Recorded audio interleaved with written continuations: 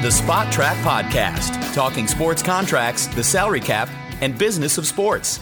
Today's edition of the Spot Track Podcast is presented by The Athletic. For sports fans, there's no better place to get breaking news, real-time commentary, and powerful stories than The Athletic. With comprehensive coverage and insightful analysis built around your teams, The Athletic delivers everything you need on every sports story that matters. Celebrating their 5th year anniversary, there's plenty of giveaways at The Athletic. Download the app, follow your favorite teams and leagues, and get a personalized feed of exclusive ad-free content. For access to all the stories at the heart of the game, visit theathletic.com/spottrack, SPOTRAC, and get 40% off your first year subscription. My name is Mike Giannetti. Happy Wednesday evening. It's about 8 o'clock Eastern time here.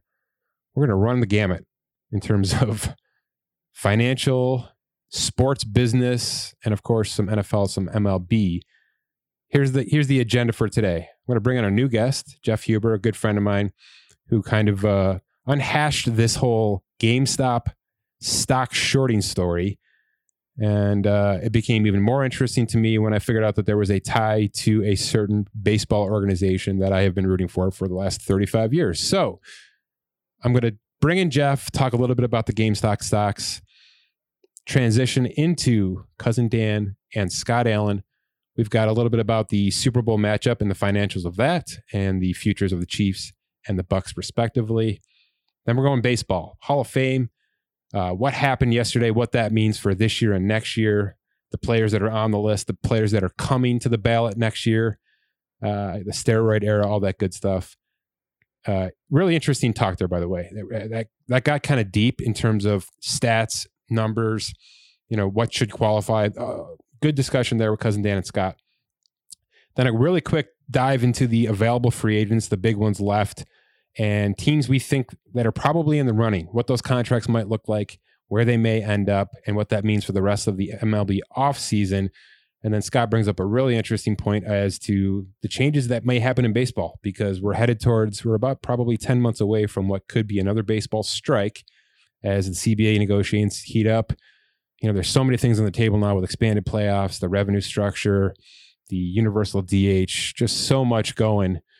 And I don't know how they're going to get that done on the fly. So I imagine they're going to have some sort of work stoppage to rebuild this thing, rewrite this CBA, and really change the landscape of the game so that more eyeballs are getting on this thing, because it's in a bit of trouble. There's a lot of teams that are financially struggling with this pandemic now, somewhat in our rearview mirror, and revenue kind of coming back into the fold. But, look, there's a lot of teams on the bottom of our payroll list right now that are there because they have to be, that they can't afford to bring in middle class contracts right now because they don't know what the next 6 to 10 months are going to look like for them. So interesting to see what the changes might be. Scott's got a couple of good ideas to bring to the roundtable here discussion. All right. Jeff Huber and how many of internet nerds are making a lot of money off of GameStop. Jeff, generally speaking, you're behind the scenes. I'm bringing you to the forefront here because this is kind of down your alley, although I'm not sure you dive too deep into the day trading, if at all. But this GameStop story is awesome because it's kind of like nerd warfare. And right. Look, I can get to the surface of this. I definitely understand the concept. I definitely understand why this is happening and why people are making a ton of money off this. Just give me the breakdown, and kind of start with why they picked GameStop, because that's the most important part of this. Yeah, so I came in late on this, right? A little bit. I had some people at work sort of like tip me off to that this was going on, and I don't follow the stock market a ton, and so I really just sort of started looking at it today, first thing. But the basic idea is that someone on this Reddit channel, right, that's become infamous, is basically Wall Street Bets, right?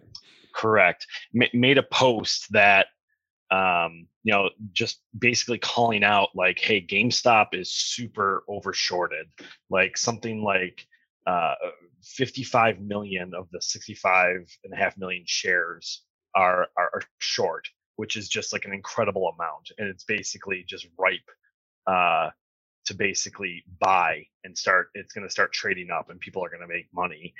And it's for whatever reason, people coalesced around this, and it just sort of like took off. And now it's layman's terms, because that's, I think, where people are going to get tripped up here. It's not uncommon to short these kind of shares. This happens all the time, right?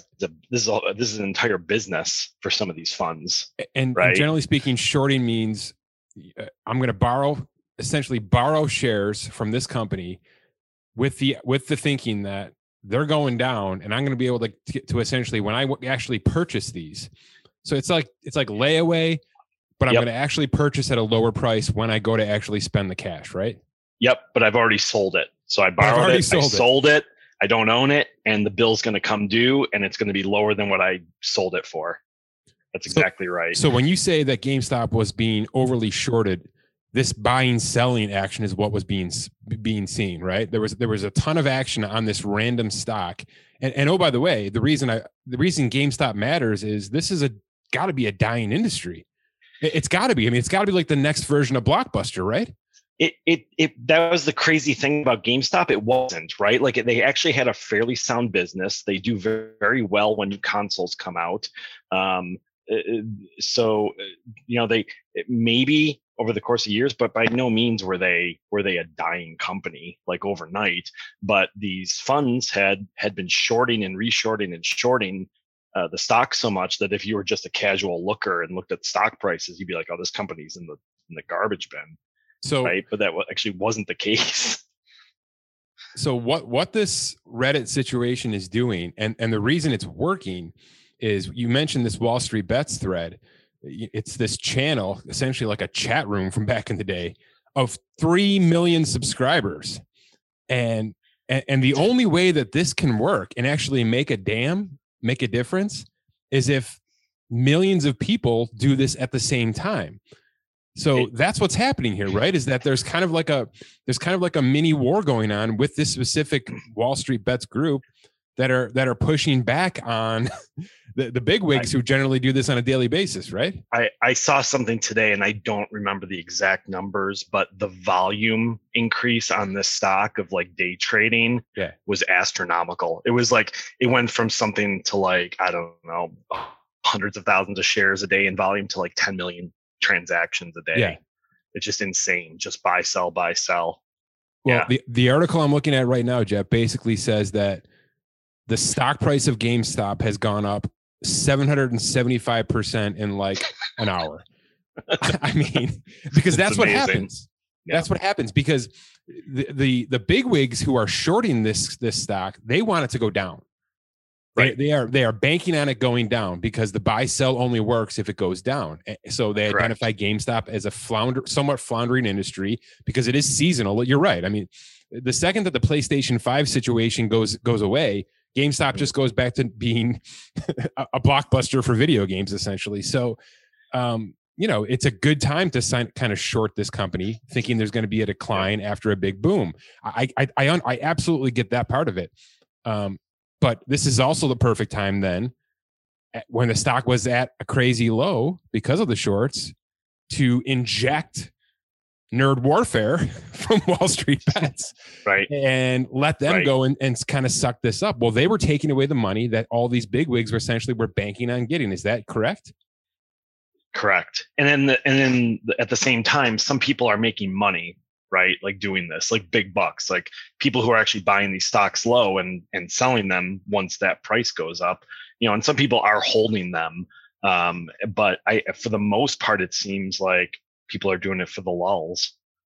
Yeah, right. Absolutely. Like that's a big chunk of it. So you just want the quick and dirty. Some people are making money in it. Yeah, there are there are definitely some professional traders in on this, right? Like this is not all like day trading hackers, teenagers living out of their, parents' house. Like there are professional traders in on this making money and doing it. But at the same time, they're just like, we're going to stick it to the man just because. Jeff, at the same time that I'm reading this paragraph about how, like I said, this nerd warfare is happening in Wall Street Bets, the owner of the Golden State Warriors is also in on this. Like he got wind of it and decided, hey, you know what? That's definitely going to work. I'm in, even though I'm a trillionaire. Because it's totally legit. If it's legal and it works, money's money, legit. Right?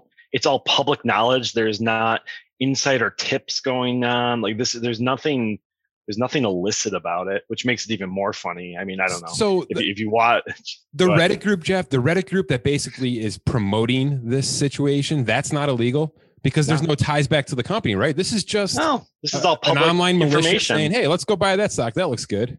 Yeah, the guy who made the original post in the thread, it's all public information. Like that's free and fair trading with information anyone could get, right? And so it's just they're using the power of lack of a better word, crowdsourcing, to make this happen. Yeah. So how does this not happen now every week with other companies? It's already happening. Slow the short business? Did you see Blockbuster? Blockbuster spiking. Blockbuster liquidation, which is now Blockbuster liquidations. Bed Bath and Beyond, Express. Anyone going out of business? Yeah. Anyone going out of business or any overshorted stocks. Oh my goodness. All right, I'm going to let you go, and then I'm going to spin this conversation into why I'm having this conversation on the Spot Trade podcast. Jeff, thanks for your info here. Can't wait. Thanks for having me. Right. Bye. Okay, so why did that story matter to the Spot Trade podcast, and specifically to me? Of course, I'm going to bring this back to the Mets. So the part that I left out there is that, and Jeff kind of alluded to it, in that there was a ton of short action happening with GameStop coming into this, weeks, months, probably years, knowing that where this economy is going in terms of any kind of retail.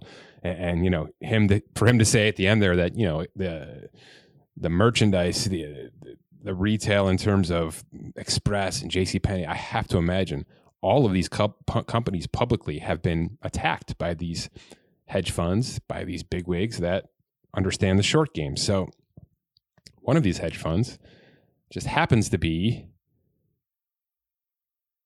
Melvin Capital. Okay. Bigwig hedge fund.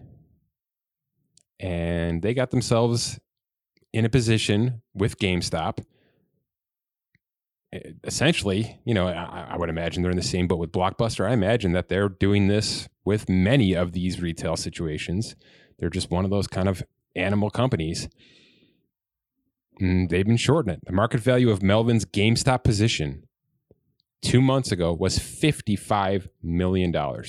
They've been shorting GameStop over and over, pulling out options so that they can essentially gamble on it, right? And they're gambling on the fact that that stock's going down.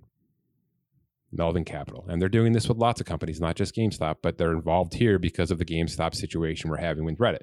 So obviously the stock has gone up. And the value of GameStop has, gone up tenfold, 1,500% is the number I'm reading here. That's probably low at this point. Everything's happening and is fluid right now. So, GameStop was trading at $12.50 back when Melvin Capital was getting in. That is not the case now. Okay, it's up to $345 now per trade. So there's a lot of back and forth here. And this kind of day trading warfare has become big because we've been all sitting home and many of us got stimulus checks. And when somebody like Dave Portnoy and Barstool get on Twitter and say, hey, we should start day trading. We got nothing else to do. We got some free cash here. Let's see if we can turn that $1,200 into $12,000. And he starts throwing stock options out there and ideas and recommendations.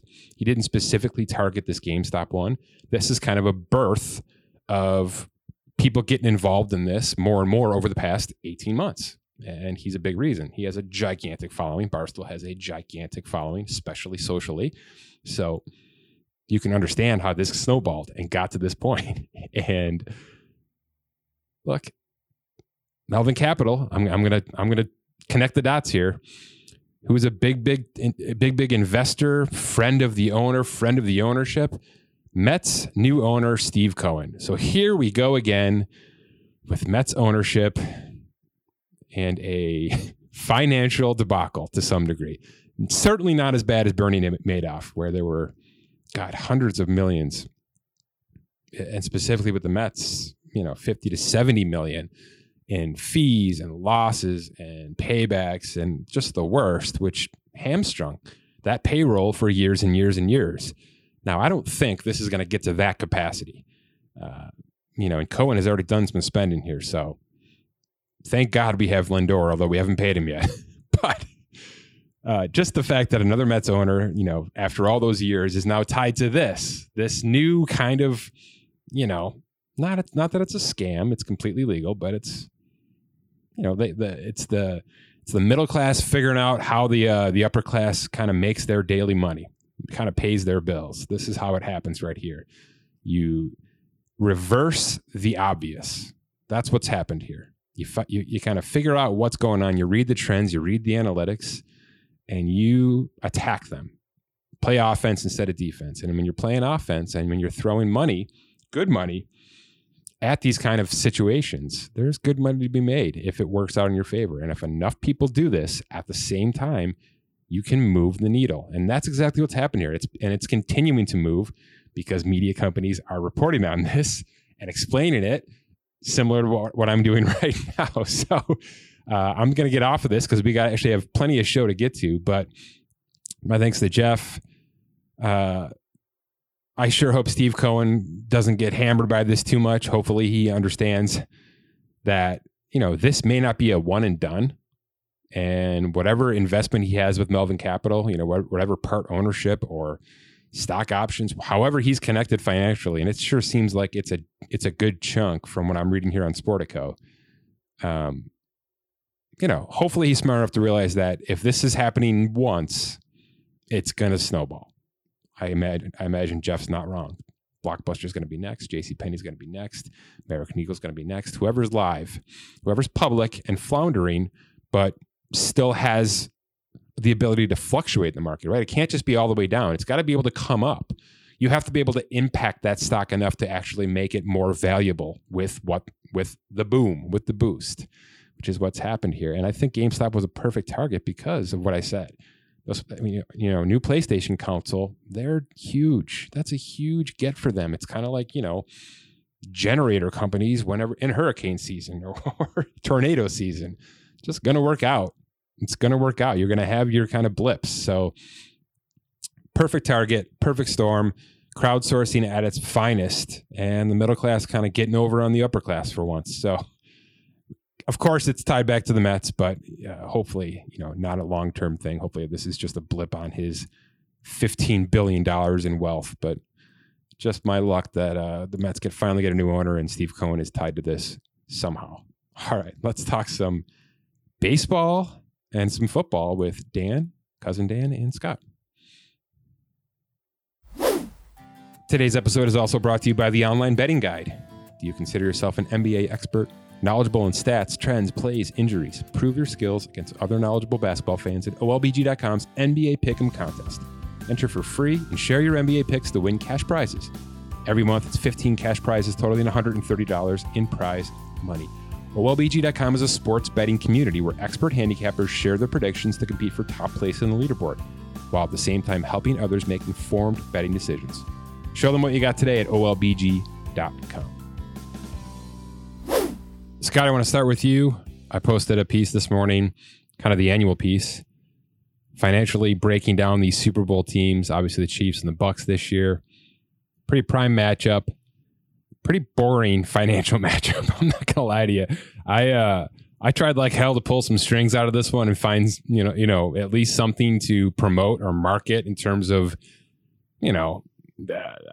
I guess some kind of anomaly or, the Bucs got here despite this or the Chiefs got here despite. There's none of that, unfortunately. So I don't know if you've read the piece. I guess the one takeaway that kind of threw me off was when I broke down the positional spending, the Bucs are the highest spending tight end team in the NFL, even though Travis Kelce is easily the best tight end in football. So I found that interesting.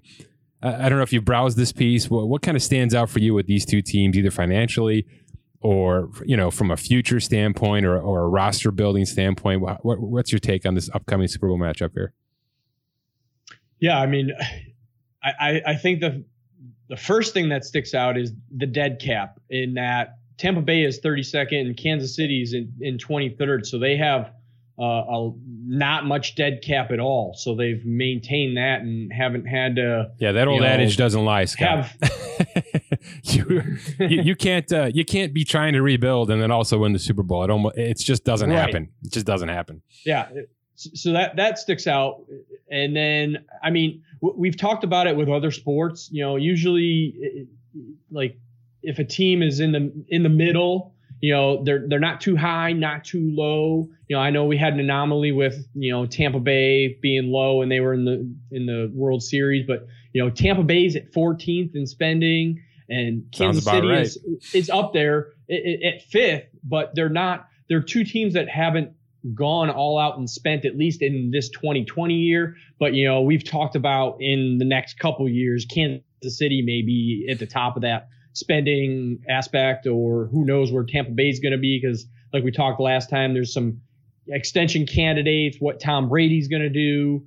But I think we're seeing between the dead cap and them not having to have released or had bad contracts to get rid of, and they've spent their money wisely for the most part. I mean, we saw Tampa Bay, they brought in Antonio Brown, they brought in Fournette, they brought in, they traded for Gronk. I know he has a high cap hit, but, in kind some of ancillary pieces now, go, right? I mean, it's almost inconsequential pieces to some degree, but, just kind of making Tom Brady happy, right? Well, and making smart decisions. I mean, the fact that Fournette gets released and then they sign him, and for the fact that he was able to step in with Ronald Jones, and it was sort of a two-headed, dragon there going through, and, one was injured, the other was able to step up, and vice versa. So it worked out in that aspect for them. Smart spending. I think your first point is the point I want to make here, and maybe something I didn't emphasize enough in this piece. I said it, but I think I should have emphasized it more. Saying that the Chiefs are the 5th highest cap team in the league is one thing, but it is so important to note that both Travis Kelce and Patrick Mahomes' contracts have basically not even happened yet. I mean, Mahomes' cap situation is so friendly this and next year that it's almost like he's still on his rookie contract. Truly, if we're only talking cap, there's just no impact here. So it's not a $45 million quarterback winning the Super Bowl. That's not what this is going to be. This is going to be a eventual $45 million quarterback in 2 years, but now he's not there yet. He's got the contract in his hand. It's signed. It's done. It's guaranteed. But from a cap perspective, the Chiefs are very much operating like he's dirt cheap and Kelce's average in terms of tight ends. So that has to be said here, because we sit here kind of every year, Scott, this time and analyze the top paid position players, the top spending teams, and just how little they do successfully in the postseason. It's just how it works for whatever reason. That's the exact opposite in basketball, right? In basketball, it's a completely different animal, because you want to be the highest paid player and you want to be old. You want to have experience. We've said that a million times. Rookies don't win in the NBA. Well, they can here. You can win despite a quarterback's age, because he's only got a $5.3 million cap hit. That's exactly what's happening here. And by the way, Tom Brady, I don't even care that he's 43. It doesn't even matter at this point. He's throwing the ball like he's 30. So he's only a $27 million hit. He's not a 40. He's not a 38. You know what I mean? Once again, he hasn't risen to a maximum contract, even though he's in a new franchise here. So to me, that's the takeaway, is that we still don't have, even though Mahomes technically is the highest paid quarterback in football, he is not even close to that when we look at it from a cap perspective. And both of these players, from a veteran perspective, their caps are discounted, heavily discounted, and their teams were able to benefit from it. Kelce got in, Tyrann Mathieu got in, Tyreek Hill got in, Chris Jones got in. Mike Evans' contract looks like peanuts now. They're probably going to be able to squeeze Godwin in next year. Gronk got in on a way overpaid cap hit, for what they needed out of him this year. And Ndamukong Suh probably shouldn't have been on this roster in terms of most teams, They made that work. And it's because Brady didn't go balls deep. It's just a fact. And that's the takeaway. And yes, there's a lot of future stuff in this piece. You know, Tampa Bay's got a lot of notable free agents. Take a look at it. I've got market values for pretty much all of them if you click into their pages. And I've laid out some potential extensions there as well, who I think might be extended, almost guaranteed. And you mentioned it's got one of those names is Brady. We talked about it last week. And the more I think about it, the more I wrote about it here. It's going to happen. This is not a rental anymore. Tom Brady's not a rental for Tampa Bay. It should be considered the exact opposite. They should be building their team as if he's a franchise quarterback. And I realize it's probably only going to be 2 more years, but how long do these windows last anyway? You know, if Tampa Bay gets a 4-year run like this, they're going to be ecstatic. So you don't let Chris Godwin walk. You don't let Levante David walk. You make this stuff work right now because you got this guy. Yeah, completely agree. Because what was it? Tampa Bay hadn't been in the playoffs since 2007 or something like that until Brady shows up, and now they're in the Super Bowl. The last thing I'll say is, you know, that dead cap, I referenced it for a reason because it's very important for teams and how they're spending. I mean, we're talking about the Chiefs, you know, they're spending 5th, but they're 23rd in their dead cap. So all the money that they're spending right now, as you alluded to with Mahomes and Kelsey, and then their extensions haven't even kicked in. They're spending the money wisely right now because they can, and they haven't had those dead contracts.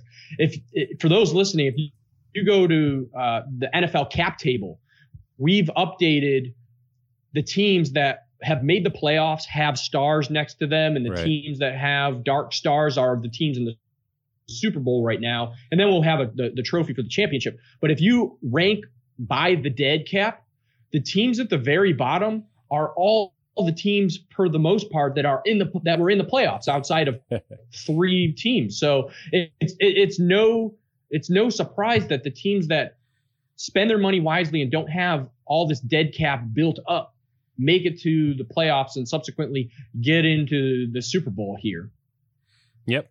It's a pretty simple equation to start with. And we talked about how the Rams were trying to play with fire this year and win despite a gigantic dead cap number. They got pretty damn close. They got closer than I thought they would. I mean, they got themselves in. They were competitive. They won a week. That went well for them, even with Goff playing subpar. And that's certainly going to come up on a future podcast here. But look, that's about it, honestly.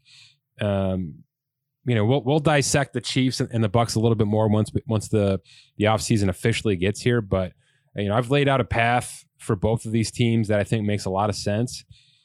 I'll be interested to see who Tampa Bay decides they can't bring back. Will it be the running backs? Will it be Chris Godwin?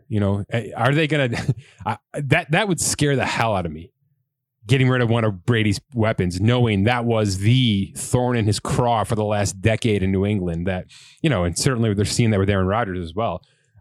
To me, all these decisions have to run through Brady. And I know that sounds ridiculous, but if anybody's going to earn that, it's him right now. Before Jason Licht does anything in terms of the offseason with Chris Godwin, if Brady says, hey, you should franchise tag him, you franchise tag Chris Godwin. That's what you do. Because if Brady decides that that's the wide receiver he wants to work with for the next couple of years, you just get it done.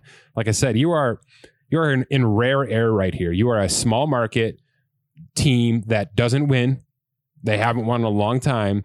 And for whatever reason, because of the work you did in the draft, really, there's no other way to look at this. You drafted well for the last 5-6 years and put yourself in a position where you were able to get Tom Brady's rose, right, in his reality show of last offseason. You were the best candidate for him in terms of availability, tax situation, and roster. Don't screw this up. Don't make this a one and done. Go all in. If you got to overpay Levante David, overpay. Just whatever it takes with the guys that Brady identifies, and certainly the GM identifies, matter the most. And to me, the one, Gronk's going to be the most interesting. Gronk wants to come back. He's already said it. So what do you do there? You have O.J. Howard and Cameron Braid. They're probably both overpaid for what they're going to be worth. And I don't think Gronk can give you half a season, let alone 16. will he come back for the minimum just to kind of be Tom Brady's, helmet holder? I don't know. That to me is the most interesting because it's not just about the nuts and bolts, the financials. In fact, it's probably less about that for Brady at this point. It's about the experience. And guys like Gronk are going to make 2021 better for Tom Brady from a marathon standpoint. If he's there and Brady wants him to be there, then I guess you got to throw $2 million at him. So those are the little decisions that are going to be hard when you get to this point, and a lot of players are expected to come back. The Chiefs just signed everybody. So if you're looking at the Chiefs as the model, get ready to start writing some checks, because that's what they did. They just signed freaking everybody, and I expect more contracts this offseason. You make a great point with Levante David. If you have to pay him, because teams, they're getting smarter, and with the way they're structuring the cap, and if you build in those mechanisms or whatever you want to call them at this point, or they can shift things down the road. And as you put in contracts, you always put in and out. So if it's a 3-year, 4-year, it's usually a 2-year. Teams are getting smarter with how they want to structure these deals, knowing that, all right, we'll pay you this, but if we have to move on from you in 2 years, we will do so. Sure. So if they're going to pay them, do it now. And that they're going to structure it and mold and shape the cap to fit their needs. Well, and the good thing, Scott, is that they're going to have now a little bit of the Patriots medicine to work with, which is they're in the Super Bowl, someplace they haven't been in a very long time. Tom Brady's here, shows no signs of walking away, which means they're going to be able to go out to these guys and say, hey, we're cap strapped. The league cap's going down in 21. Brady's coming back. We want to run this thing back in 21. We want to be where we are now again next year. First year of this contract's got to be dirt cheap. We'll put everything into year 2 so we can restructure that roster bonus. It's what the Chiefs did. I'm just telling you what the Chiefs did here. So essentially, if Levante David's set to make $9 million, it's a $5 million cap year 1. It's a $14 million cap year 2, where they can restructure that and turn that into a bonus to help the 2022 cap. But everybody's gonna have to play ball to stay together right now. The league cap's just not going to be great. If it's 185, that's still 13 million less than what we have right now. So it's everybody's gonna have to work together on the teams that want to continue to push. These are certainly 2 of those teams. So you're going to have the Levante Davids, maybe even the Chris Godwins of the world, come to terms with, if I'm going multi-year, because Tampa Bay doesn't do signing bonuses, Scott. They don't do it. They don't want the day cap. That's why they're 32nd. They don't do signing bonuses. Yeah. So if they're just doing straight salary and roster bonuses, that's why I'm saying year 1 may have to be dirt cheap from a cash perspective. Year 2, big roster bonus. We'll convert that into a signing bonus then. But we'll see. That's what it's going to take if they love their core as much as I think they should. I mean, this is an overachieve, certainly from a Brady in the Bucs perspective. And the Chiefs, I don't expect much from them this offseason. I've made some notes here, Tyrann Mathieu, things like that. But and the offensive line is a bit of a concern. But I think the same thing applies. We talked about it last week. You just got to get guys to come back on a cheaper contract. That's all. You just got to get some discounts because you're the Chiefs and you got Patrick Mahomes. So it's that easy. All right, you ready to talk some baseball, Cousin Dan? Yeah, let's do it. Okay, welcome back into the show, Cousin Dan. Scott and I have, a decent amount of baseball content. It's kind of that time of year, and things have heated up a little bit. We're going to start with the Hall of Fame stuff. Scott, I'm going to let you drive this one, because if you don't, I may go off on tangents and never get back. So kind of lay out what happened yesterday in terms of the Hall of Fame. Yeah, so Hall of Fame voters, the results came in, and drum roll, nobody is going into the Hall of Fame. Curt Schilling ended up being the highest vote getter, 285 votes at 71.1%, 16 votes shy of becoming a Hall of Famer. So he is not in yet. He has 1 year left. And then followed up by Barry Bonds at 61.8%. Roger Clemens at 61.6%. And then fourth, Scott Rowland, 52.9%. And like I said, Schilling, Bonds, and Clemens, I believe, all have 1 year left in voting eligibility. So we shall see if they get over that hump of 75%. But there's a lot of talk today about this Hall of Fame voting. There were 14 ballots that had blanks. Let's start there. Dan, what do you think? What do you think about that, Dan? I mean, I personally don't like that part of it, but I understand people who are doing that. But I think it's a clear and obvious sign that something with this process needs to change. Like, I mean, it's just not an enjoyable process for anybody involved and or the sport itself, you know? I guess what I don't understand is it just symbolic? Is that what those 14 people are saying? And I guess I'm throwing this out to each of you.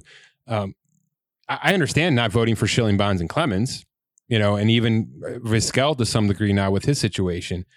But is Todd Helton not a Hall of Famer? You wouldn't at least check that box? Like, I don't understand going completely blank. It's not like every single person on this ballot is a no. So, or has question marks. Am I incorrect in saying that? I mean, there's no Derek Jeters here.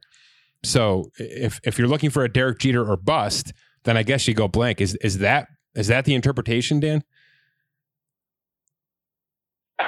I think that's real close. I mean, the current thinking is, I mean, there's sort of two ways to think about it. Either let's put more players in and come on, baseball writers, everybody can find one player at least to put on their ballot, right? The other is, if you're not a Hall of Famer, you're not a Hall of Famer, and there's no question about that. And we argue about that, Mike and I, we kind of go back and forth on, where that line is on a bunch of different players. And I think everybody is, and that's a healthy and fun conversation. But, it's gotten to the point now where MLB Network was at the Hall of Fame for 4 hours of live coverage yesterday. Brian Kenny standing out in 2 inches of fresh snow, and not a single person got inducted. So to directly answer your question, I think a lot of that is, I don't like it. I think everybody can find one player to include. That's my personal. Scott, do you agree, or do you think that upholding the notion that there is a certain level that Hall of Fame deserves, and we're not going to bend for that just for publicity? I've been back and forth. I hate to see that there was a ballot, 14 ballots with not a single check on it. I really hate that. Like Dan said, there's got to be at least one person that you can vote for. But if you look at the list outside of the, the big three, steroids aside, outside of those big three, are there any really, really great players on that list that are shooing? Even if it wasn't, I kind of hate that you got to wait 10 years, why can't it be 5? Why can't it be less? That they have 10 years to possibly make it. I mean, one of the things that has been talked about today, blue in the face, that I've been listening to is, Roger Clemens and him not wanting to be in it, but should the writers still vote for him to go in? You mean Schilling? Schilling, sorry. Yeah. The fact that some of them are basing their vote off of integrity and things off the field now that he's saying, as opposed to when he was on the field. Yeah. So I feel like the 10 years is too long because it gives too much breathing room, and you're allowing those writers to not necessarily base character and integrity on the field, as they are, more basing it off of what is happening, recency bias now. Dan, do those big three get in next year? Has this all just been about, we're going to make them wait to the very last year, then let them in? I don't know. I don't, well, not that anyone does, but I really don't know. But I mean, this is it. So there's like no more, we're going to make an example out of those guys. So I mean, the current trajectory, I would say no, but I do think there is a lot of steam in like a younger baseball writers association community that is more open-minded to that era of players getting in and recognizing that, like, are we going to eliminate an entire decade or more of players from being eligible for the Hall of Fame? And is this every year almost going to be, maybe we vote in one guy, or we're not going to have classes of 3 or 4 at this rate anymore. So, yeah. And I guess let's bury the lead with our next topic, because you're right. It's not just about right now. It's about now what happens next year as well, because you're adding now to the fold A-Rod and David Ortiz next year on year 1. So they come in on year 1 when Schilling, Bonds, and Clemens come in on year 10. I mean, I just did a quick dive into a lot of these guys' numbers, and we're going to talk about Scott Rowland in a second because I need help. But if we're talking numbers and all right, so Schilling's issues, politics, and a loose cannon on social media. Let's put it that way. He said some pretty terrible things at times. Yeah, just an overall bad image for baseball. I think that you can kind of boil it down to that. Okay. Conduct detrimental to the league. Let's put it that way. Bonds to some degree, similar, not as direct, but just as big of a pill to a lot of people. And I use that word specifically, obviously, because then there's also steroids tied to him. Clemens, not far off. I mean, I can't get the image of him throwing a bat at Mike Piazza out of my head for the rest of my life. That's just a part of his career. So there's good and bads with everybody here, no question. But when you flip the switch to A-Rod, and I kind of want to go there for a couple of minutes, if you don't mind, has anyone repaired their image more in this whole kind of landscape? I mean, generally these guys don't get to go to the media because nobody wants to fraternize with that person because of the elephant in the room, because who's going to take that guy seriously knowing he's been a cheater for a decade and a half? We can't put his words out there to the general public. Somehow A-Rod, who has the best numbers of anyone here, I mean, across the board, the numbers are ridiculous, now has this media career and podcast career and production company and television company and television show, and he's as big as ever and maybe as beloved as ever. How does that factor into this conversation now for the next 10 years? Because he's not getting in next year.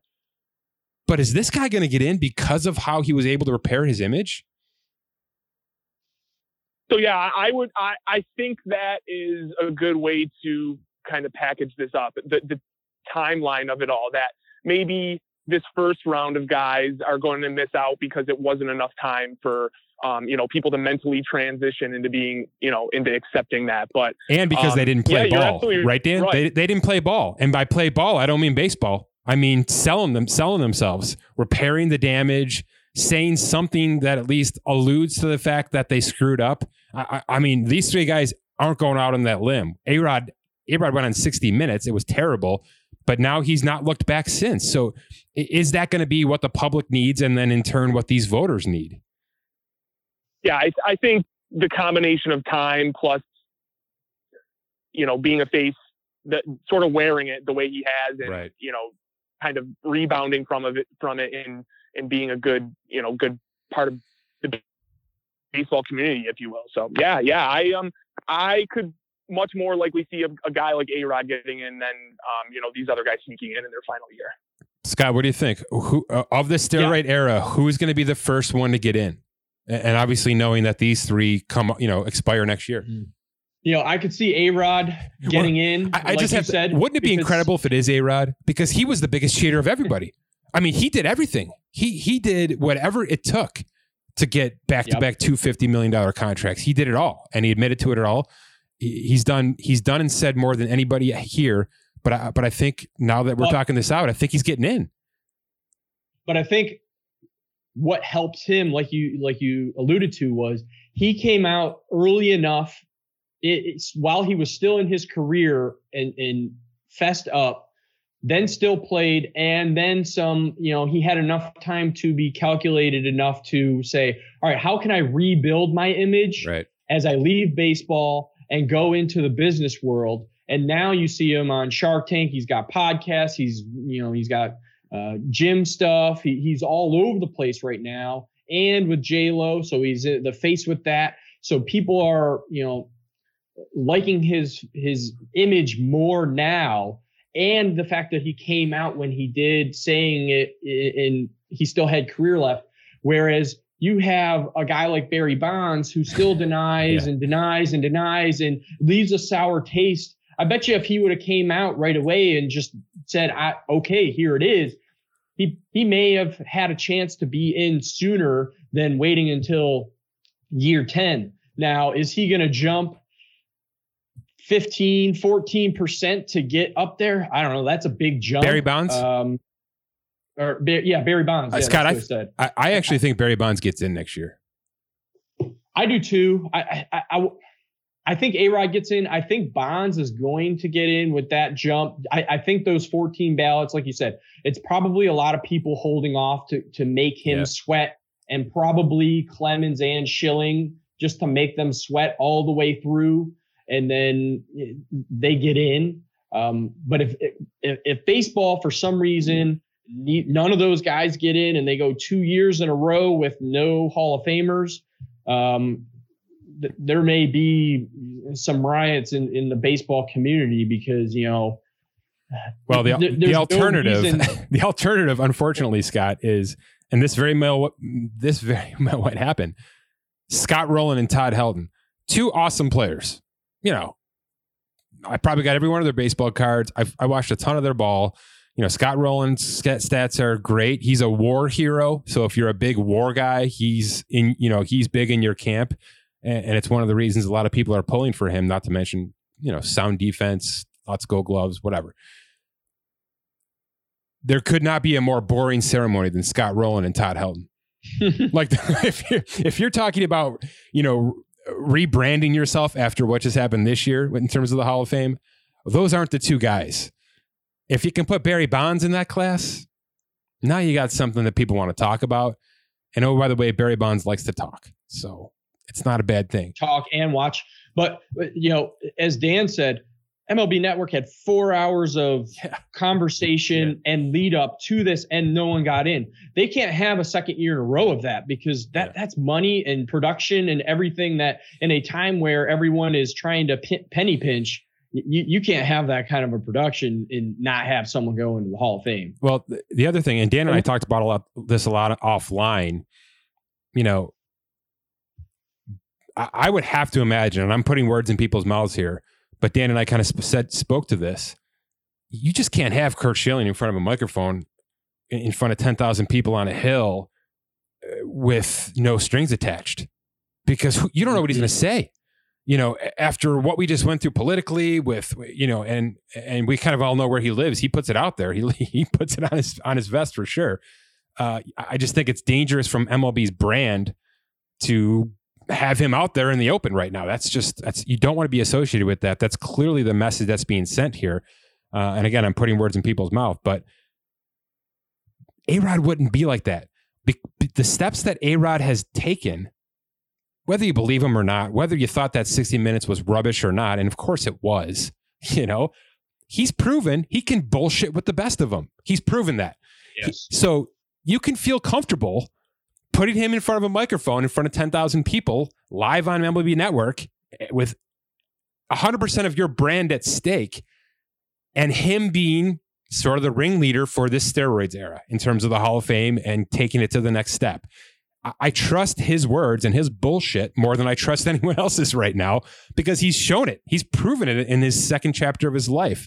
So I guess that's another reason why I think this is probably the right bridge to gap, or, whatever we've had. I would imagine we get to that point eventually, but I'm just spitballing here. Dan, any final thoughts before we move on to the next level here?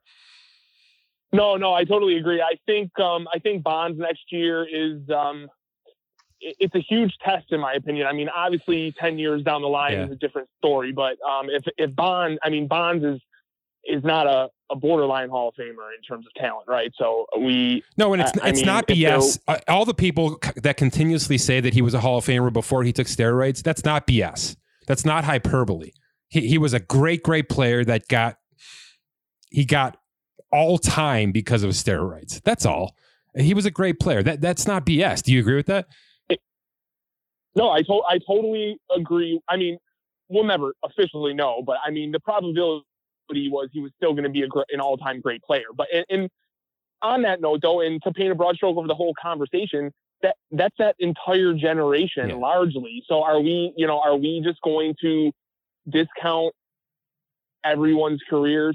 I don't know if I really don't know what side I'm on. I'm not even talking myself into one side or the other, but I do sincerely see an angle on both ends. The baseball purists that want no part of that era being in the Hall of Fame, and this next generation that's kind of like, it was just part of what they did for 15 or 20 years. So I totally agree. I think Bonds is going to be an important vote next year, but I do agree that A-Rod has done enough to distance himself, superficially, where people don't exactly think of that, at the drop of a hat when they think of A-Rod now. So yeah, and I do think it's. Dan, do you think? Go ahead.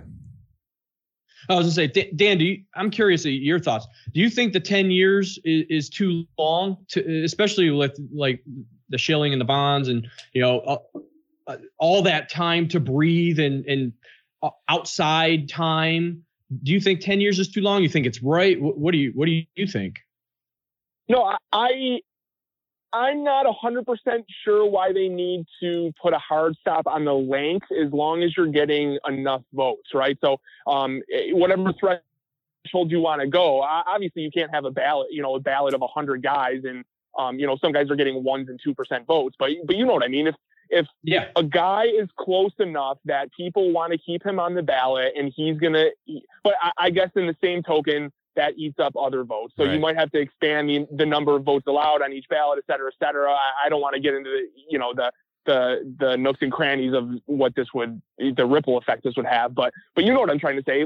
Make this threshold 20. And if a guy can maintain votes for 2.5 generations and stay on the ballot for 25 years until people, in hindsight, look at his numbers, maybe that's a bad take. But I would hate, I know there's other avenues to get in after that 10 years, but I would really hate to see those guys intentionally get left off because of the 10-year window, while other guys like A-Rod, even though we've said all the positive things he's done, it's really not going to be fair if half of those guys are able to get in the earlier 90s guys are not able to get in. So other than that, I mean, I don't know what is the best way one way or another. I just think if somebody can maintain votes, they should hang around. I will say this, if we're talking process just a little bit here, I like how hard it is to get into the Baseball Hall of Fame. I'm actually okay with there being a goose egg here, and it's been 7 years since the last goose egg. It may get a little bit more frequent because of everything we're talking about here, but this to me is better than the alternative.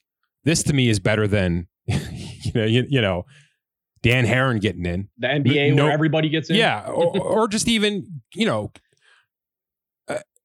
guys who didn't have crazy long careers with crazy high achievements, who were crazy, big winners. There's just those three things should always be the qualification. Always. Like all the other stats and analytics you can look at are fine, but if they don't hit those three check marks, then they're immediately out, in my opinion. And baseball has been good to that. Whereas I think a lot of these other sports, they've turned the election process into publicity stunts. And if there's somebody who can be there that can raise the level of ratings, they're going to put them there. They're going to put them there regardless of if the numbers truly hold up. So I do like how hard it's been to get elected in baseball. And I think we're going to get to a point where it may be a bit of a stalemate here, but it's okay to me. I'd rather have this than the alternative. All right. Speaking of which, let's kind of push forward here. I mentioned A-Rod and Ortiz next year. Just round the room, off the top of your head. Neither of these guys get in next year, right? No, I don't think so. Who? Bonds and A-Rod? A-Rod and Ortiz. Oh, Ortiz. I'm sorry, I missed that. I say no next year as well. would there be any pressure to put A-Rod in if they're going to put Bonds in?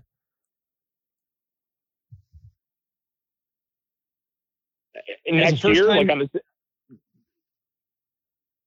Sorry, are you saying next year? Are you saying next year with Bonds or at some point? Well, I just wondered if there's a bit of collusion between these voters that basically say, like, let's just rip this Band-Aid off as quickly as possible and put the two biggest poster boys for this thing out there right now so that we can address this. You understand what I'm saying? And if they're going to create a wing in the Hall of Fame for it, what better place to start than Bonds? And you're going to have to you're going to have to add Mark McGwire to this probably at some point, the Veterans Committee. But if you put A-Rod and Bonds out there together and open this new section of the Hall of Fame for it, or new, declaration for it, I guess I could see that happening. It's probably just circumstance at this point. Let's move forward. Active players that are definitely going to get in. Dan, this is your neck of the woods for sure. Scott and I are looking at the list that I created. You are not looking at this list. I'm going to guess you can get 5 out of these 8 I have here. Go for it. Active players definitely getting in. Oh, getting in. I'm probably not going to be as good at this as you think. Trout. 1. Yeah, actually, I'm going to be pretty bad at this. Come on. I'm so into young. Because I really am into my fantasy mode and young up and coming players, and those guys aren't in the Hall of Fame yet. So, I mean, there's probably a couple pitchers on there. Yeah. Scherzer, Verlander. Yep. Keep going. There's one more big one. Out west. Nah. Matt Stafford's roommate. Oh, Kershaw. Yep. Kershaw. All right. Yeah. Stay out west. I mean, yeah, take me. Stay with Trout. Pujols. Yep. I don't know. Give me something else. These are all position guys now.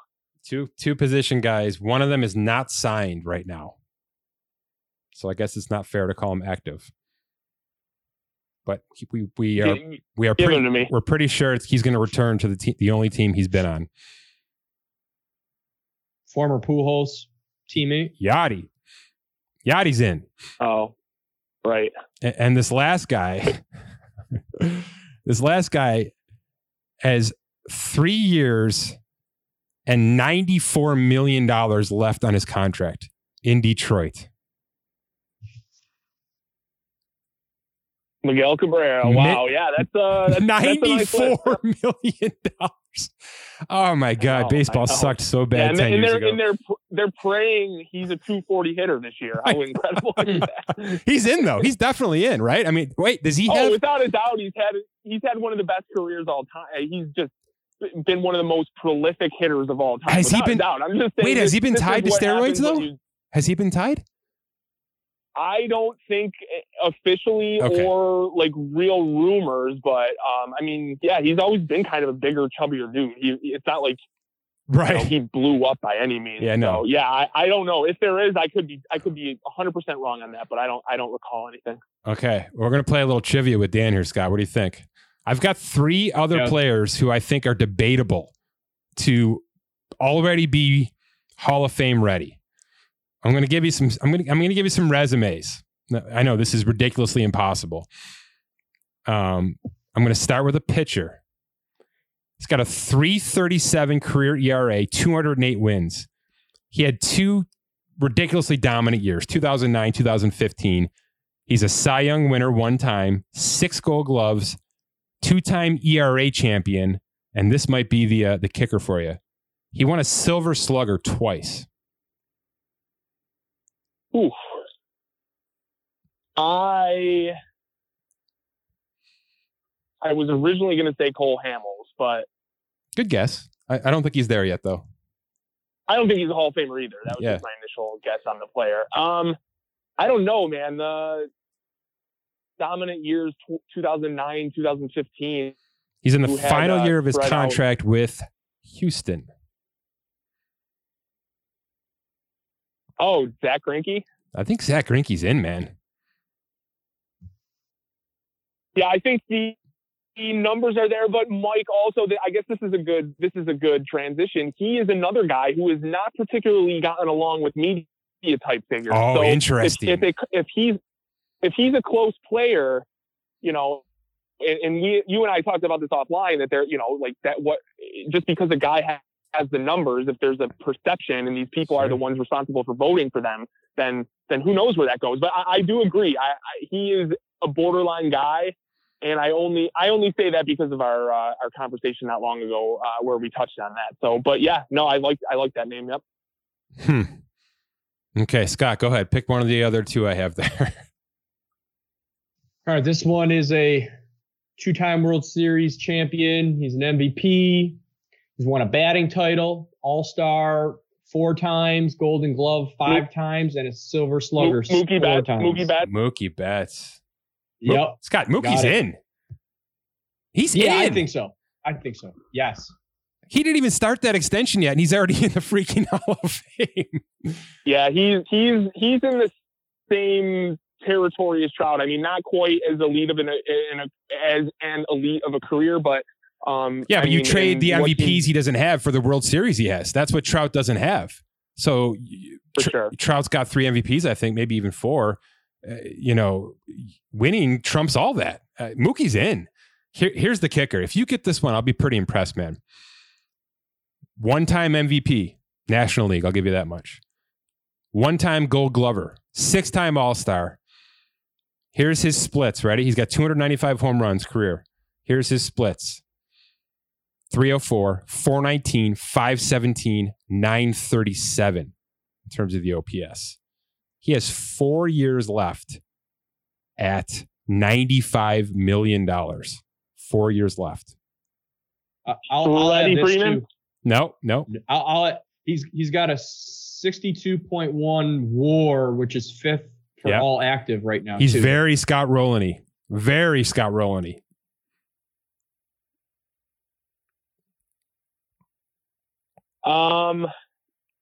Man, I don't know. I really thought it was Freeman as you laid that out. And well, I know you, positionally speaking, Dan, you got the position, man. And Paul Goldschmidt? No, he's not there yet. He's close. He's next tier. And he played on the team at one point. He's 37 years old. He's been with this team exclusively since 2002. It's okay. Most people forget about him. Even in fantasy, most people forget about him. Joey Votto. That is going to be a tough sell, but I don't blame you for including him on there. Here's what I'm thinking, because to me, the thing that stands out the most with him, Dan, is the 4 years left. He's going to be 42 years old when this thing is done. He can only ruin this resume. I think one of the things he has going for him is that he's batted over 300 for a career, that his on base is over 400 for a career. That stuff's going to drop off in the next 4 years if he's playing kind of regularly still on that Cincinnati team. This is one of those guys where I think I just get the hell out and let the resume. I mean, you get the 300 home runs. He's 5 away from 300 home runs, but I don't know. I think he can only do damage on that resume at this point. He's fringe still for you, huh, Dan? Oh, yeah, fringe to me. I mean, maybe I'm way underselling it, and I think he's had a nice career. Particularly that 3, 4, 5 year window where he was just, maybe one of the best first in the entire league. Yeah, the last few years he's tapered off quite a bit too. Well, he's 38. Oh yeah, you can get it. It's like a highlight, and it's like a highlight reel of embarrassing swings too. If you pay attention to that stuff, like they're just brutal, man. But that's what I'm saying, Dan. Just get away, right? Well, honestly though, I think I'm overselling that stuff. It's not like he can't. He's still a phenomenal hitter. He's just reworked his swing. He's not a power guy anymore. He chokes way up on the bat. He's got a real short, quick swing. So I'm just kind of dogging him for that because it's something easy to laugh at. But he's still a phenomenal player. I I don't think he needs to get out per se, but I don't blame you for what you're saying. I think the longer he sticks around at mediocrity and it kind of marinates in our brains, I do agree with you that might fall off. But yeah, the on base percentage, insane numbers there. So if as maybe the more analytically minded baseball writers kind of come into focus here, maybe they'll appreciate more of that stuff. Yeah, the longevity on one team's going to matter, because that's going to be a dying art. That's going to be a dinosaur. It mattered for Chipper. It's going to matter for Votto as well. Not a lot of winning, obviously, in Cincinnati, but he stuck around. Yeah, and especially no play. Like, what did they make the playoffs once and got swept immediately or something? So there's not a lot of that stuff too. To your point earlier. So yeah, not sold on Joey Votto, but I give you credit for floating it out there. All right, Scott added two quickly. You want to run through these names quick? Buster Posey. Yeah, I threw him on there because winning, being a catcher and winning, he's winning. Yeah. Those championships. I think he's got a pretty good shot. I've got to double check on some of his numbers and resume, but I mean, off the top of my head, if it's a catcher going in, he's got to be at the top of the list of active players right now. I think outside of Yachty that you added there, I think Buster would be right there too. Dan, is he in? Oh man, I don't know. I don't know with Buster Posey. That was immediately my take too. And Scott, while I want to side with you on this, he hasn't been a catcher in so long. That's a good point. Yeah, that's a good point. Whereas, God, I can't even imagine Yadier Molina's knees. I can't even freaking imagine what he has gone through. Like, on that note, though, is Molina the last true catcher? Well, Mauer's getting in. For how long? No, Mauer's getting in. I mean, yeah, but to that testament, too, he first was base. not. I mean, he's known as a catcher, but he peeled off and played first base for the majority of the second half of his career. God, is he the last true catcher? That's a great point, Dan. That's a great point. Yes. Right. Who else is not going to convert, right? I pulled up their stats. So I got Posey and Yachty's. Let me give you their splits, and you can decide. So player A, I won't say who. So player A has a split of 300, 370 on base, 456 slugging, and then OPS 826. So that's player A. Player B, 281 batting average, on base percentage 333, slugging 404, OPS 737. Is the last one Yachty? The last one is Yachty. See, then Posey's got a chance, because yes, I understand Yachty's numbers dipping at the plate because of the fact that he's still freaking crouching down behind it every day. Dan, that is such a solid point. That he might be the last actual catcher. And just to contextualize the numbers a little bit, I mean, Molina, nobody has sold him, nobody advertises him as an offensive stalwart by any means. So, right. So 280 is pretty good. Offensive number. What's that? Yeah, exactly. I guess I'm just saying numbers wise, offensively, I think it's not an apples to apples comparison, but I mean, you reading those numbers off, Scott. And Yachty has 17 years where Buster's at 11. So right, that's what I was going to say. There.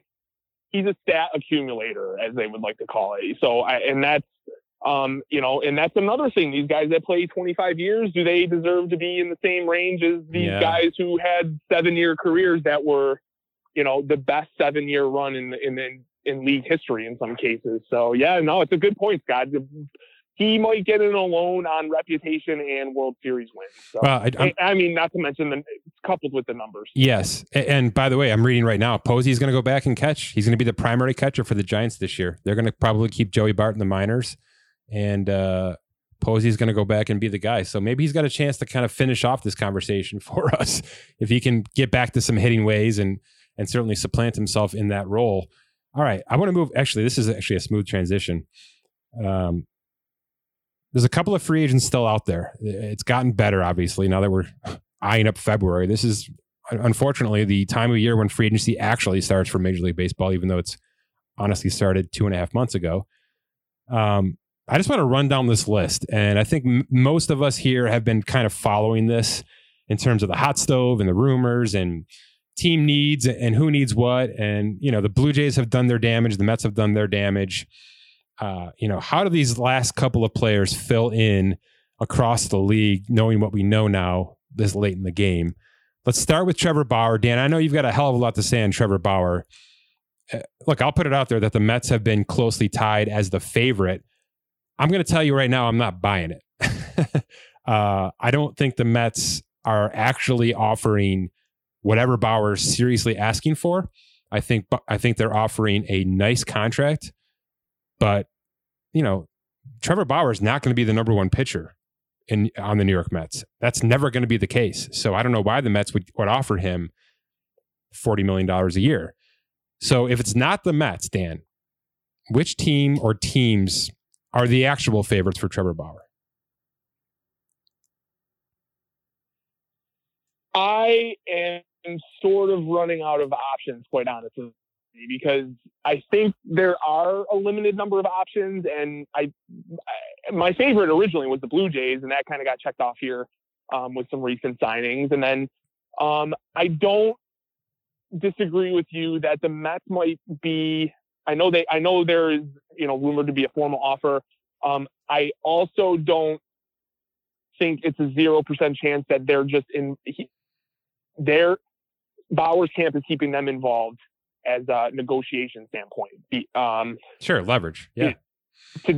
Yeah, exactly. So I of course know nothing about it. I'm just saying though, I think as legitimate options, listen, everyone needs pitching, but obviously Trevor Bauer is a unique player, and it's going to be a unique fit that has to work for the team and him and financially, et cetera, and he's obviously going to get paid. So as we go and teams start to make their moves and get up against the luxury tax, and that's like pretty important now. So I think he's kind of running out of options. To answer your point, I think the Dodgers, I know you like the Dodgers for this too. I think the Dodgers have to be the favorite at this point. Unless it's the Mets, I guess I would say the Mets, Dodgers. And then if you want outside teams that I think are interesting fits, I would say the Giants and the Mariners. Yes, sir.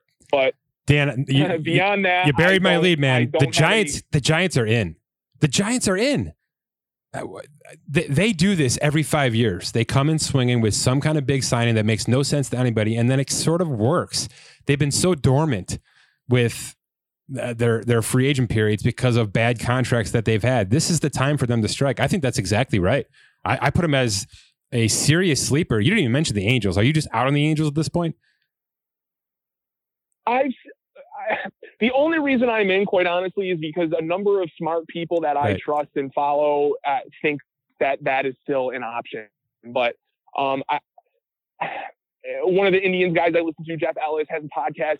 He's specifically mentioned, Mickey Callaway's out in Los Angeles. I didn't realize it, but they didn't have the best. They didn't have the best relationship, I guess, why that Bauer and him were in Cleveland together. So I think and Bauer specifically mentioned, the relationship fit is pretty important to him. So I don't want to read too much into that narrative type stuff, but unless they blow him away and he feels comfortable, making that leap. But I don't know. I'm only sticking to the Angels point because people I trust think it's still an option, but I don't personally see it as the spot. But I do think they're going to add a pitcher. I just don't know if it's Bauer. Yeah, I'd put the three West Coast teams. I know you mentioned Seattle. I've got another player on Seattle's radar, I believe. I'd put Anaheim or Los Angeles, the Dodgers, and the Giants as the three legit favorites, with the Mets obviously involved. But here's what I think is going to happen. Because, like I said, I don't think the Mets are going big. I think they're probably going 4 for 125, something around there. I think this thing's going to be like 7 for 250. even though I know Bauer came out and said he wants a 1-year deal, those days are gone. All right. Too many teams have made legitimate offers, life-changing offers to this guy. Those days are gone. And the 1-year mentality is sort of just shifted into a short-term contract, though. Like, I don't, would he accept an 8-year deal? Maybe, but I don't have any doubt that he is focused on more of a 2 or 3 year deal, in my opinion. But go ahead. Yeah. I think it's 7 for $250 with like 3 opt-outs, which kind of hits all the check marks. Hits all the check marks, right? Never mind.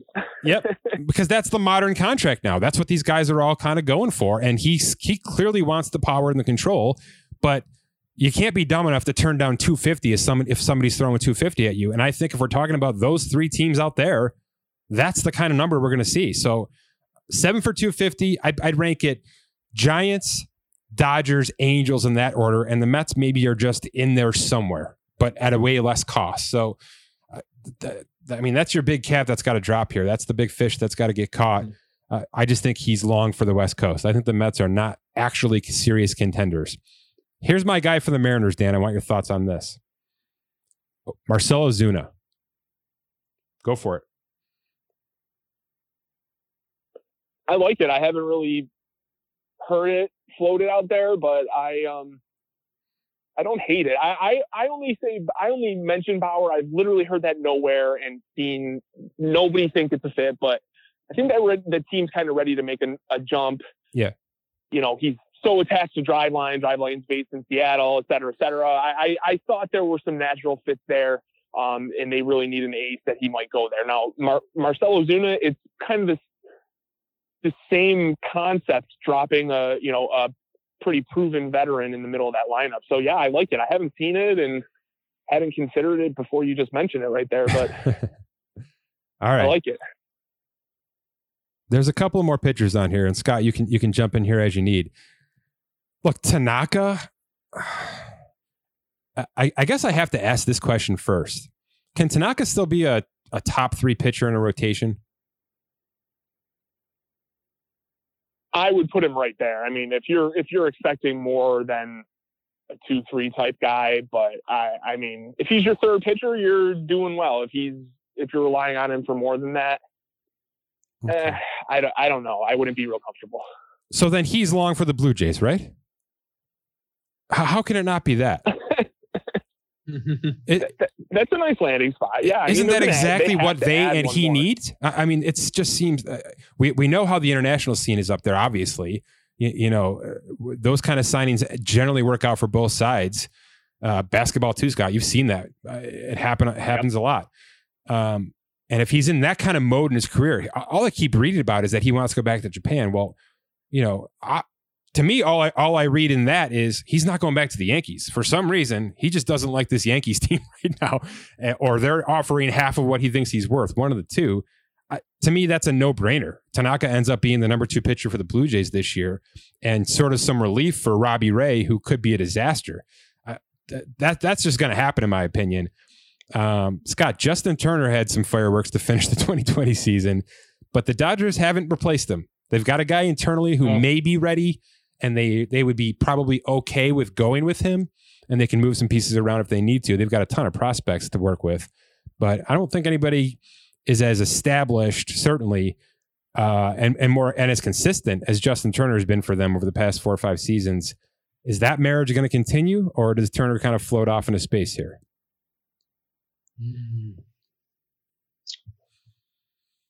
I'm going to say he's going to float off into space and go somewhere else. Okay. For the fact that they're going to have some other fish to fry as far as dollars in cents with some of these other younger guys. He's 36. I think he could probably go somewhere else and fit in and still be on a contender. But I think he will not be with the Dodgers next year. Yeah. The interesting thing to note about the Dodgers, even though we talk about Bauer and Turner here, they've got a couple of arbitration filings to take care of in Walker Buehler and Austin Barnes, two players that will be back on this roster. And based on the projections that I've only got them with like $4.2 million of tax space to work with. So either there's trades to come, and certainly there are players who could move off this roster. But generally speaking, if they're going to add any other piece, they're going to be taxpayers. Now, I think that's probably okay. They're in that mode. This is sort of year one of what could be a 3-4 year run based on what they've done with Mookie and that pitching staff. But Dan, do you think the Dodgers are actively trying to add a piece here, or does it have to be the absolute perfect piece? And Turner included. Well, first of all, I think Turner is gone personally. Okay. I don't really even know that they would need to do it unless they were just like trying to keep a veteran presence, locker room kind of guy around. But I mean, that doesn't seem like the organization or situation to try and to force that with right now. So, yeah, on that note, so I think he's gone. I think the Dodgers are always making calls and trying to get better. So yeah, definitely they're listening to people. And I think if something falls their way, they would absolutely add to the team. But I don't know if they specifically need to, do you know what I mean? If they went into next year as is, I don't think anyone would have a problem with picking them as a contender, as the contender still. All right, let's transition real quick here. Last segment. So it works out that you're on, we're talking baseball with Dan here. So I was listening to one of my podcasts and something struck me. They were talking about the NL West and how bad they're projected to be. And then they posed this question of and they threw out the Nationals name. How much would the Nationals have to pay to switch with the Pirates to go to the National League West to win? To realign? To realign, to go there for 1 year. They're like, how much money would the Nationals need to pay to go for 1 year just to go in there, because that division is horrible, and the NL East has all these teams that are going to be vying for the postseason and whatnot. I don't necessarily want to go that route. What made me more think of was and maybe not just baseball, but other leagues, with how systematic travel is, should leagues look at randomizing divisions so that sort of like how World Cup, they do the random, you're in this pool, so that teams are maybe more spread out in divisions, and maybe it's every 5 years, so you still have a rivalry, or every 10 years, instead of it necessarily being regional. So you could throw them in, do a randomizer based on whatever, and you would have potentially the Dodgers and say the Yankees, and then whoever else in the same division vying for postseason, and it would throw in a different caveat. I understand the reason for the regionalized teams, especially in the situation that we're in with the pandemic. But it just made me think of a different scenario. We've talked about how different ways of changing baseball or other sports and making it a little bit more competitive. This idea of them saying, oh, how much would it be to just go to a different division, made me think of, what if we just randomized them every couple years or every 5 years? You still have your rivalry. I was just curious, because you guys are super diehard, more so baseball than me. What would you even think of an idea of like that? I've got a couple of quick thoughts, and then I'll let Dan jump in here. I've thought about this a little bit myself. I've been living under the NFL hat now for a couple of months, because a lot of teams have gone into off-season mode. And in thinking that way, for instance, the Buffalo Bills. The second that they lost, I turned the switch onto how can they now become good enough to beat the Chiefs? And what I thought to myself was, I wonder if that's how they think. I wonder if when they go into the offseason and they look at this game specifically and they say, okay, we didn't have a way to guard Travis Kelce. We didn't have a second wide receiver to get open when they were able to focus on Stephon Diggs too much. Are they going to address their offseason specifically knowing that they can probably easily get themselves 75% of the way there, but they have to have these pieces in place to get this far in the postseason? And when you're shaping your team building so specifically towards another team, it can be one of two things. successful if you get to that point, right? If the Bills actually get back to the AFC Championship game against the Chiefs, then maybe they have a chance for that to actually bear out. But it can also be very damaging, and I'll stick with the Bills. For 20 years, the Bills tried to create a roster that could stop Tom Brady. Well, guess what they could never do? Okay. It just wasn't, no team in that division in 20 years could build a roster to stop Tom Brady. And I thought to myself, maybe everybody's thinking about this the wrong way. So when you bring this idea to the table of randomizing not only the scheduling, but the ability to get to the postseason, that now takes that idea completely out of it.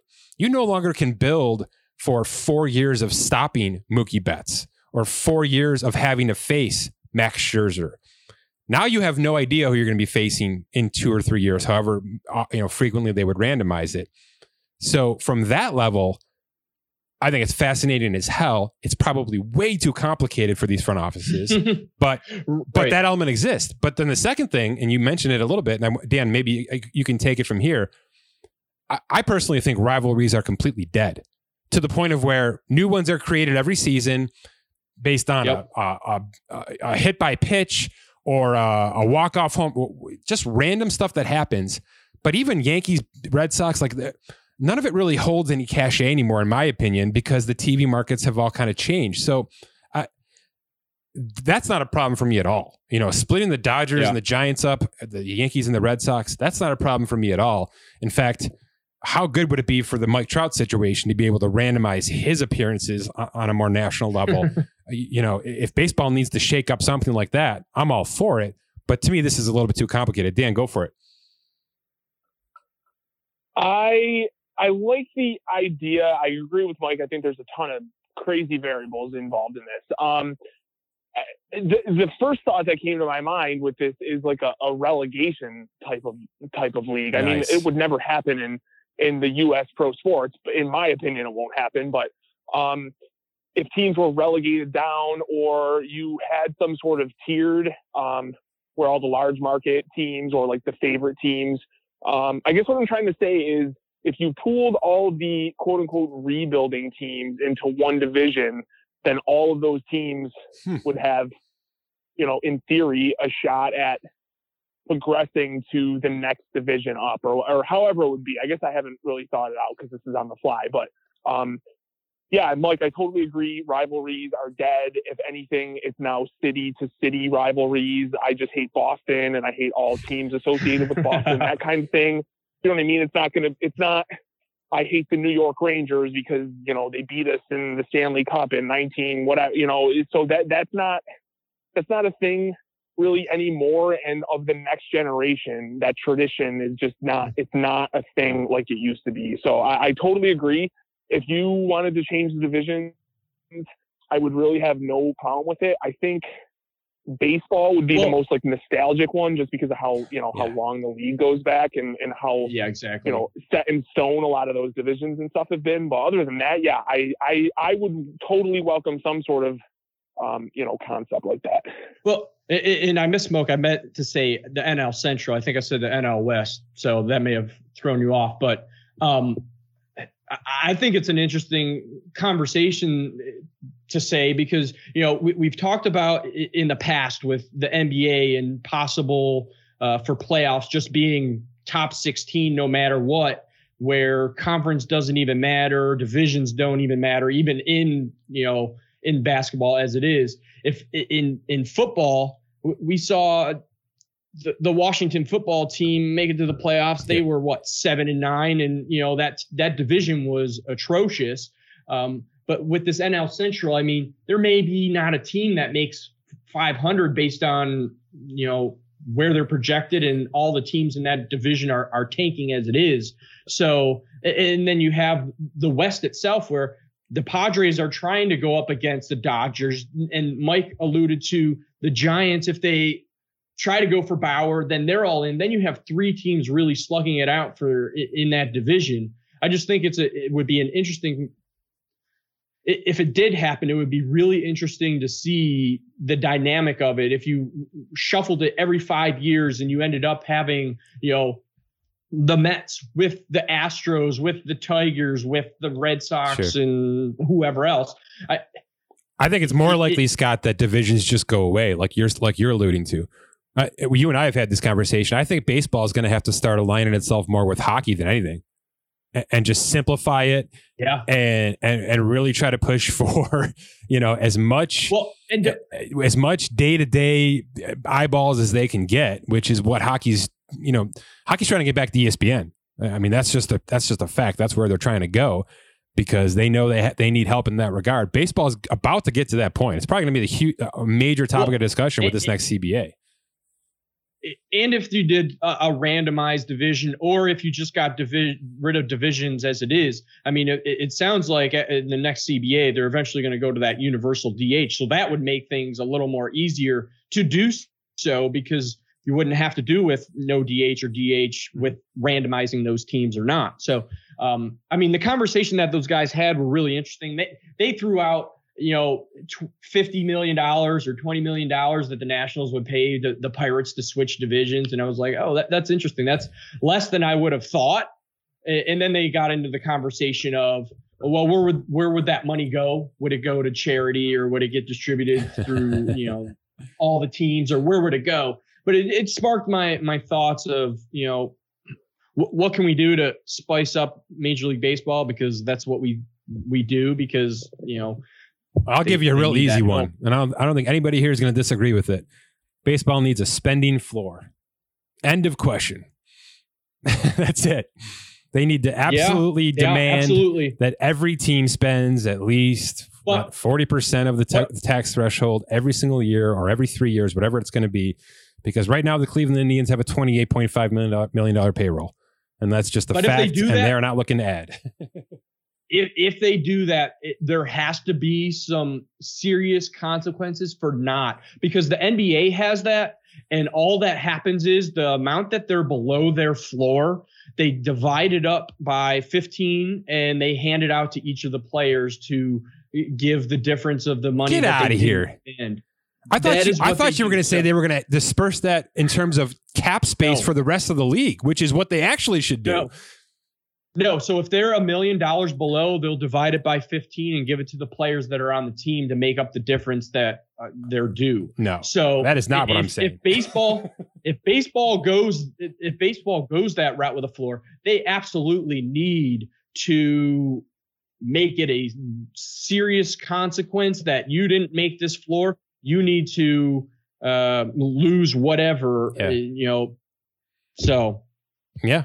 And in my opinion, the floor needs to be combined with some sort of resolution for the middle and lower class of baseball, or you're just going to create the same bubble situation you have now, right? Where it's so top heavy with mammoth stars who are on these giant deals. And then the 90% of the league makes, 10% of the money or whatever it is. Sure.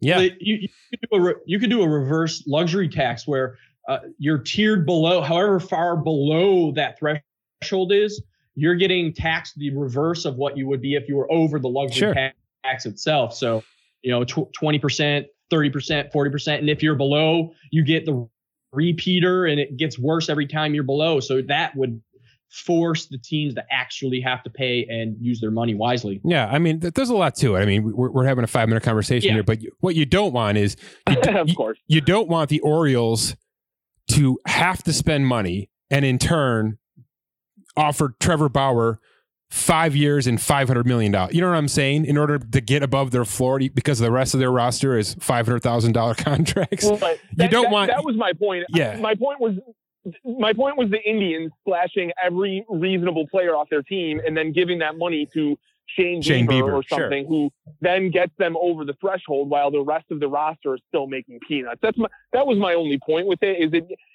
if the entire league made X% more, the floor would naturally be there almost. But instead, it's so top heavy right now that I'm not really sure the best way to transition. Every rule has a loophole. That's the moral of this story.